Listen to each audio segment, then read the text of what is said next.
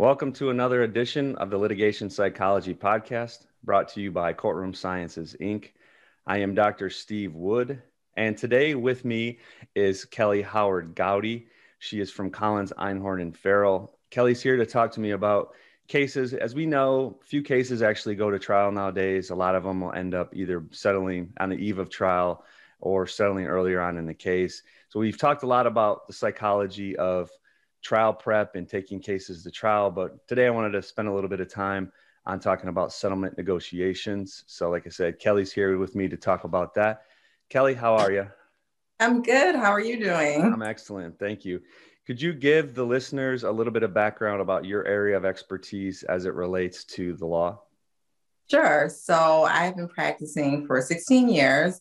I am a litigator, specializing in civil litigation, defense claims. So we handle large loss claims on behalf of business entities and other sorts of insureds and self-insureds. Like you said earlier, probably there's been a lot of different numbers quoted, but somewhere north of 95% of all cases resolved by way of settlement. So if you are in litigation, if you are handling claims anywhere in this area, you have to be familiar with settlement negotiations. And it's something that you see literally every single day of the week. It's something that you have to consider from the minute a case lands on your desk to the second the case is closed. You have to be thinking about, what are ways to resolve this case?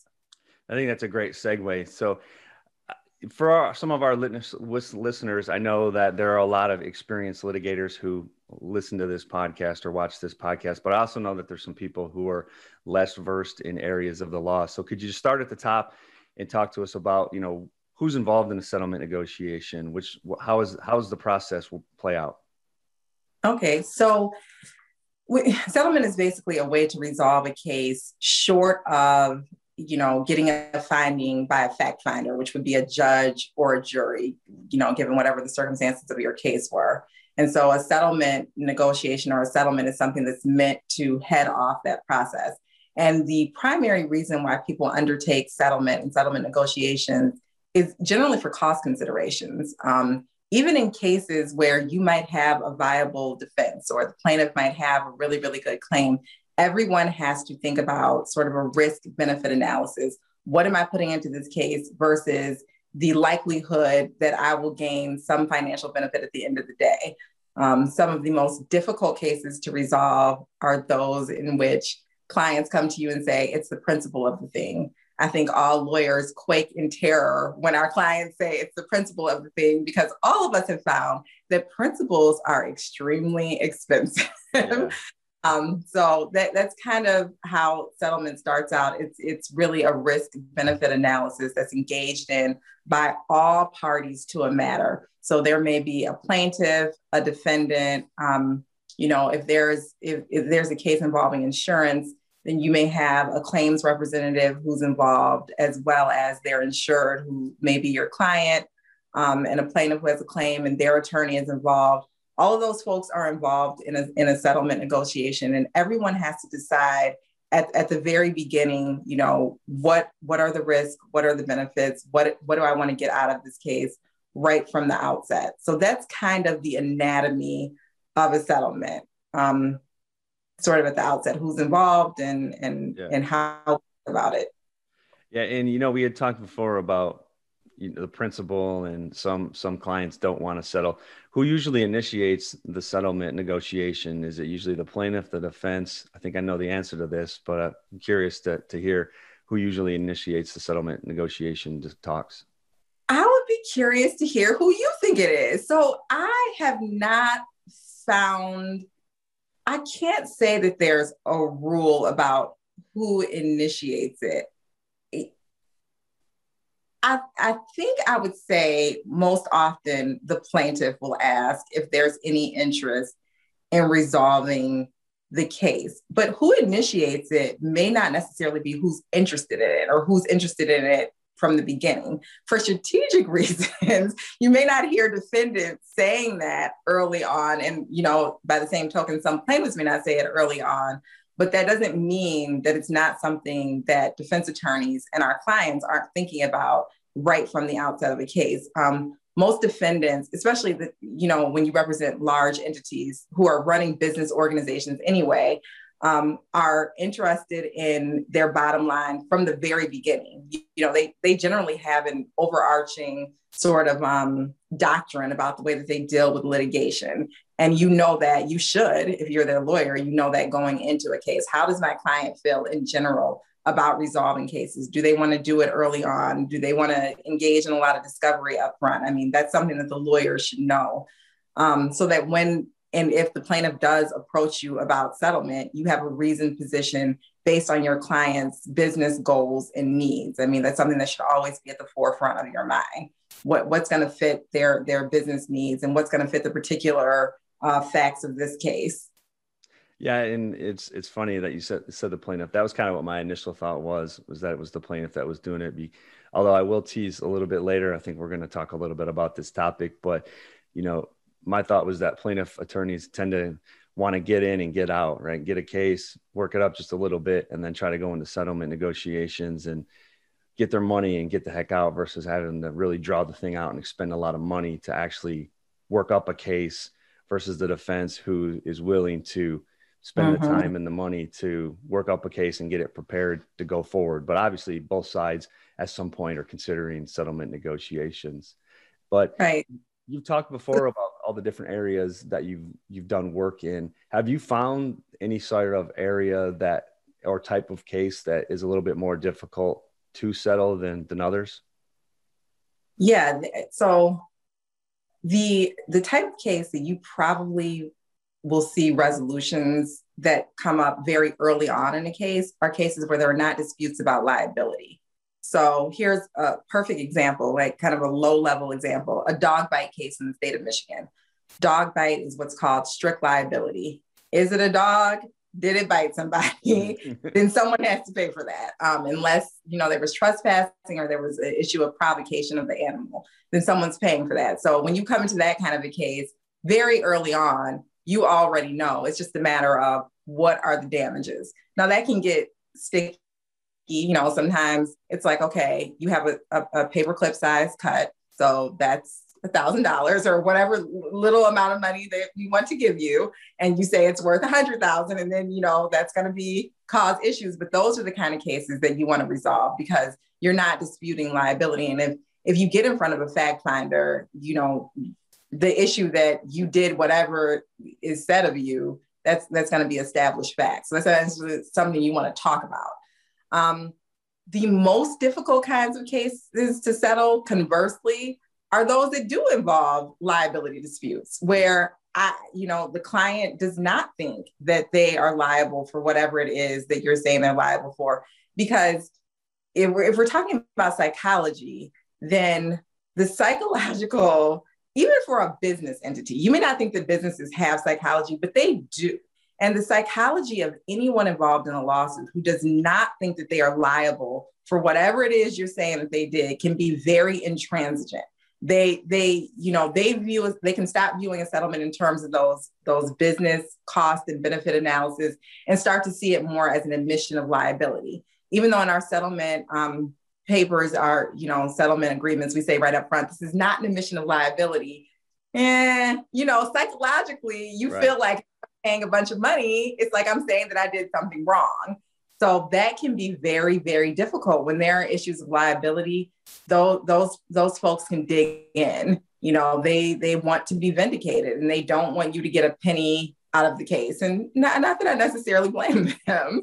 And the same thing is true on the other side, on the plaintiff side. When plaintiffs feel like you have definitely wronged them in some way, whatever it is, then they may not want to take a settlement. They may want to have their rights vindicated in front of a fact finder. They want a third party to come in and say, you were wrong. This did happen. Even if the amount of money is lower, there's still some sort of psychological vindication from having someone outside of the case say that this is what happened. So those cases can become very sticky to negotiate by the attorneys who are involved, because you can sometimes be the only remaining people who are like, okay, listen, everyone has to come back and focus on what's important here. We're going to spend a lot of money, fighting over who's right and who's wrong when that may not be necessary.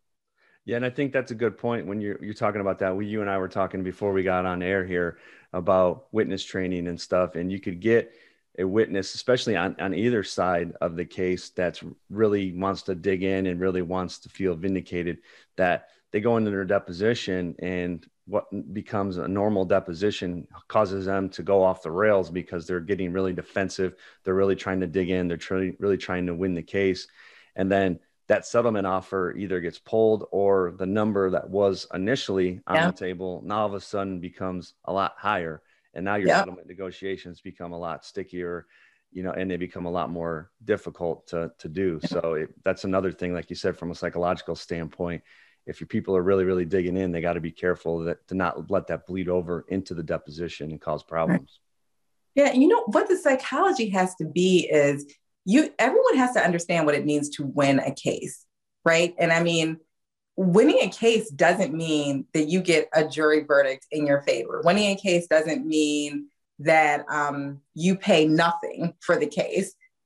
Everyone has to come in with a good sense of what it means to win a case. Winning a case might mean that I don't spend 2 years litigating this case and, $300,000 just to get a no cause verdict at the end of the day. I mean, that's great, but I'm out $300,000 in 2 years worth of litigation. Right. So that may not be a win. So I think, you watch law shows on TV and, winning is all about what happens in front of a jury. But in real life, that has very little to do with whether clients walk away feeling like they won a case. So I think that everyone has to keep that front of mind. It's the lawyer's job, really, to balance the client's right to vindication, whether you're on the defense or plaintiff side. You have to appreciate that your client has a right to be vindicated in their position with what a win looks like for them in that case. And you have to continuously remind the client, I know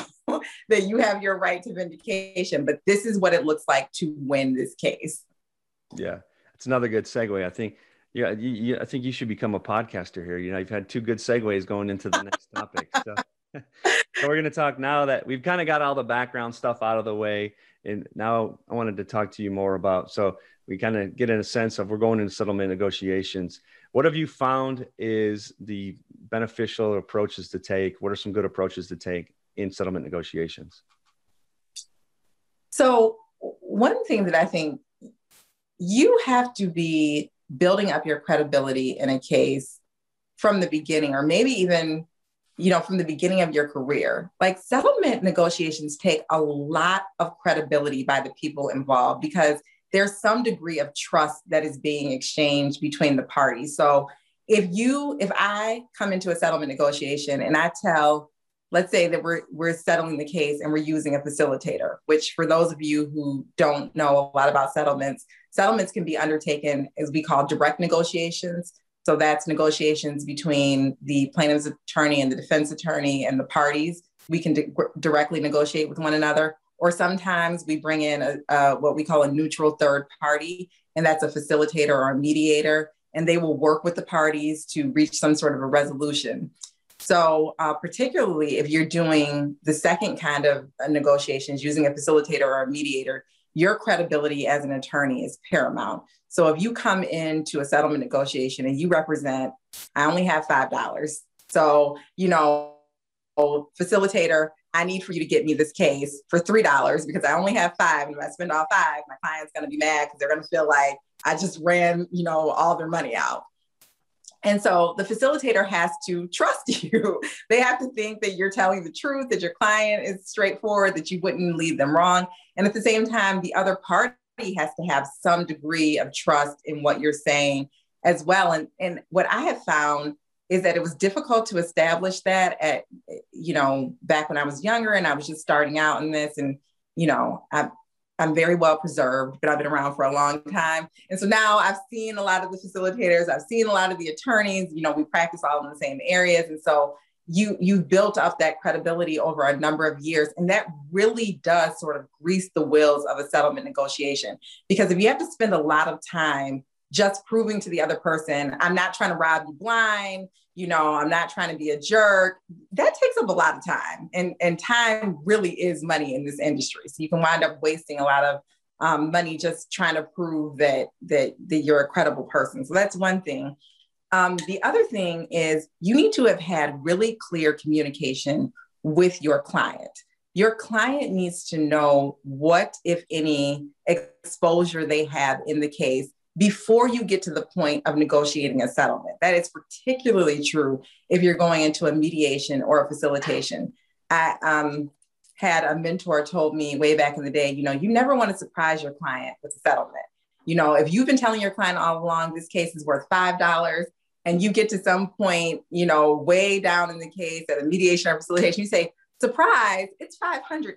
Yeah. Nobody is going to be happy. You better have a very specific reason for doing that, or psychologically, the feeling might be that you flaked at the last minute, that you were scared, that you weren't able to take it all the way. But if you've been telling them all along, listen, this is what your exposure is. This is what I'm going to try to do. I'm going to try to get it for $5, but really between you and I, it's worth $500. Then that's a different story. They're not surprised, and that doesn't throw everyone off. So you don't want to surprise them.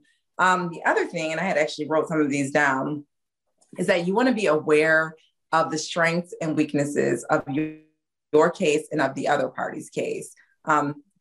It's good to be confident. I had a property professor when I was in law school who said, the job of a young lawyer is just to fake it until they figure it out. That's good when you're young. But, once you start representing clients who have large amounts of money invested in their litigation, you better not be faking it anymore. You better know the strengths of your case, know the weaknesses of your case. That's part of being able to clearly communicate with your client. I say this all the time. You can serve the Kool-Aid, but do not drink it. Now, you are welcome to hand it out to other parties, but you cannot drink your own Kool-Aid. You cannot go into a settlement negotiation, high on your own supply. I like you that. have got to go in there sober-minded, aware that, I'm saying this, but, truthfully, I know that, my guy was drunk when he was driving that truck. So, I know that, so those are kinds of things that you have to know. You have to be aware of the strengths and the weaknesses. And the last thing that I would say, and this is definitely a matter of psychology, you have to have a stone cold poker face, because at some point you might have to pull the plug, and you might be thinking to yourself, man, it's 200,000 and that's a really good number. But your client doesn't want to pay that much. Your client is like, no, I want it for 100. And you're like, that 200 is so good. At some point, it's the client's case, it's the client's money. You got to have the poker face. You got to be able to say, no, we're going to walk. If that's what it is, we're going to walk. We've made the evaluation. This is what we think it's worth. That's the end of the story. We're done. The day is over. And, I cannot tell you that I haven't left settlement negotiations or facilitations, with my armpits were sweaty and, I was like, oh my God, it's never going to work out. But that is part of how things are done. I mean, there is a point at which the client wants to pull the plug, and you have to have the fortitude to pull it. And then you got to be able to back that up later on as the case goes on. So those are the sort of strategic considerations I would say apply to any settlement negotiation. I think you brought up a couple good points there that I wanted to touch on. The biggest thing being knowing what your case is going to be worth prior to going into settlement negotiations. And I think a lot of times when we talk with attorneys or we talk with clients, the thought is that we come in and do these mock trials and focus groups basically right before going up to trial. But a lot of stuff that we're seeing it more on the front end, right before settlement negotiations, because it allows the client to go in and it allows the attorneys to go in and know what the value of the case is. Worst thing is you don't want to go in, as you said, and say it's worth $5 and then find out later it's worth $500. You want to be able to go into that settlement negotiation having a clear vision. Like I said, the way we've been able to help clients is to do mock trials and focus groups on the front end rather than waiting all the way until it gets up to trial, because then it also puts you in a better position of strength going into settlement negotiations. Mm-hmm. I know I can think of at least one settlement negotiation where the information that was used from a focus group that we did was actually used in the settlement negotiations to help clean up the case and settle the case. So I think that was a good point where you're talking about knowing the value. The second one, and I love it, is you're serving the Kool-Aid versus drinking the Kool-Aid. I can't tell you how many times I have seen where, you know, attorneys and clients just won't get out of their own way. And we will do mock trials and people will be having panic attacks, listening to juries talk about things, and they just can't get past the idea of what their thoughts are and what's beneficial to the case and what's impactful. And they can't believe that other people don't see it that way. Yeah. So I think that was great. I think I might steal that. Forward. I like it. Yeah, one of my mentors told me a long time ago, he said, you know, I thought I had this great case. It was a good case. And I was saying, you know, we're going to go in there, we're going to stomp them, we're going to pulverize, you know, whatever young lawyers say when they haven't lost the trial yet. And he said, listen, he said, that guy on the other side of the table, we have in Michigan, we have P numbers, and the numbers, the lower the number is, the longer the person's been practicing law. He said, you know, that guy's got like a 2-something P number. That means he's been around for a long time, been practicing law. He looks like he's done reasonably well.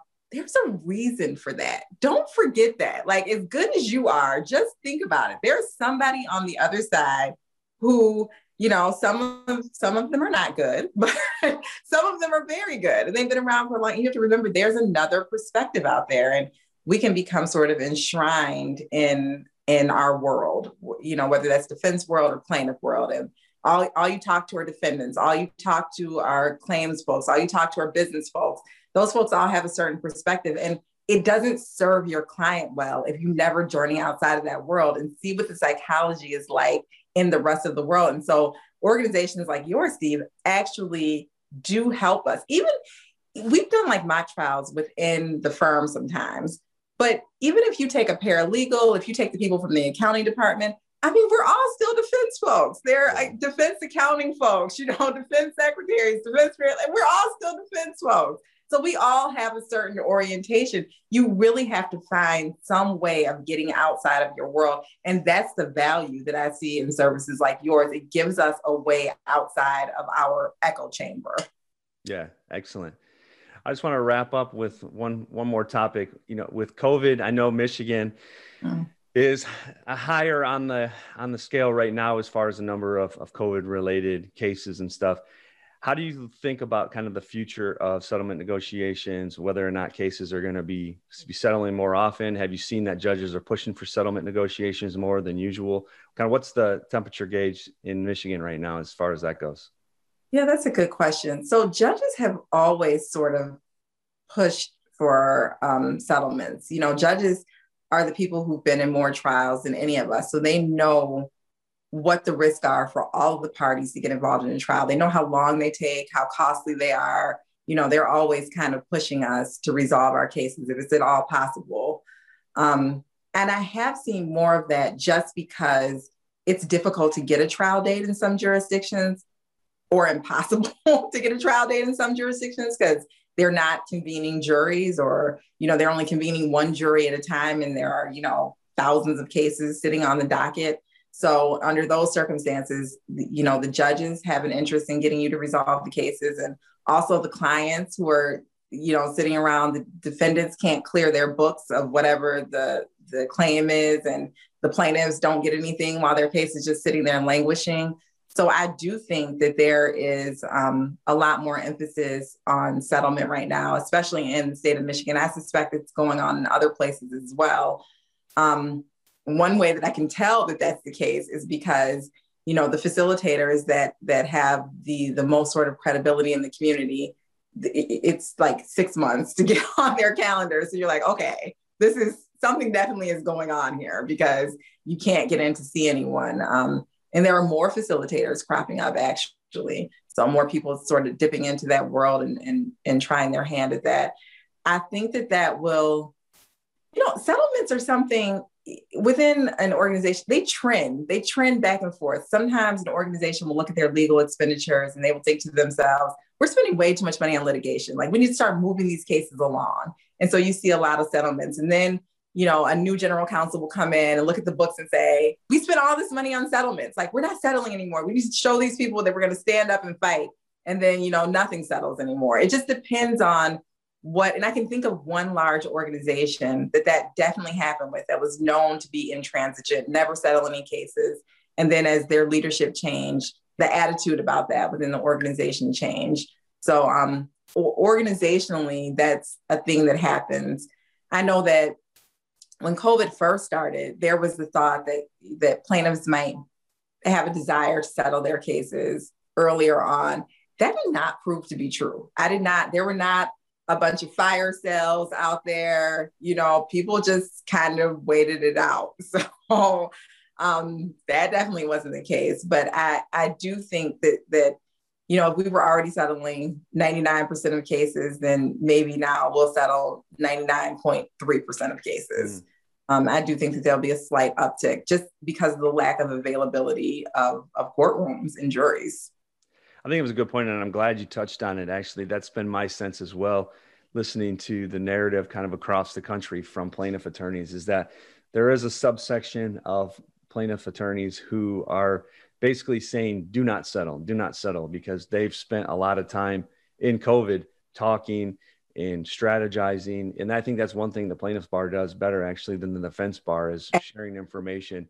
And my sense from some of these plaintiff attorneys is they're ready to come out swinging out of COVID, and they're not settling anytime soon. So I think it was a good point that you brought up, that, the thought being that everybody's just going to settle might not necessarily be true. So you can't really go in with the case thinking, this is going to settle. We're not going to work this up properly, because we're going to find out really quick, and you're going to find out and you're going to wrong, and you're going to be paying a lot more when you can't settle a case. Yeah. And that probably should never be your thinking, that I think the thing should always be, I'm going to prepare to resolve if there's a way to resolve, but I'm going to work the case up like it's going to a jury, because that improves your chances of getting a settlement that's favorable to your client. You never want to just sit on it for so many reasons. I do professional liability work. So I represent lawyers in legal malpractice cases. And so again, I will say there are so many reasons why you do not just sit on a case and do nothing. You do not want to become one of my clients in one of those cases. So yeah, don't ever assume that a case is going to resolve. That's not the proper way to handle a settlement negotiation. Yeah, very true. Well, Kelly, I really enjoyed this conversation. I thought it was really good information to get out there to the listeners. If people want to talk to you more, if they have questions, if they want to get a hold of you, how do they go ahead and get a hold of you? Oh, sure. I'm on email, and my husband will tell you she's on email all the time. So you can always email me. My email address is so long, but it's my first dot last name. It's KELLIE .Howard-Gowdy, which is G like goodness, OUD as in dog, Y, at ceflawyers.com. That's Cow Edward Frank Lawyers.com. Really, really long email address, but you can always just look us up on the web, Collins Einhorn Farrell. Simple Google searches show you, where we are, and email, telephone calls. We're always available. Excellent.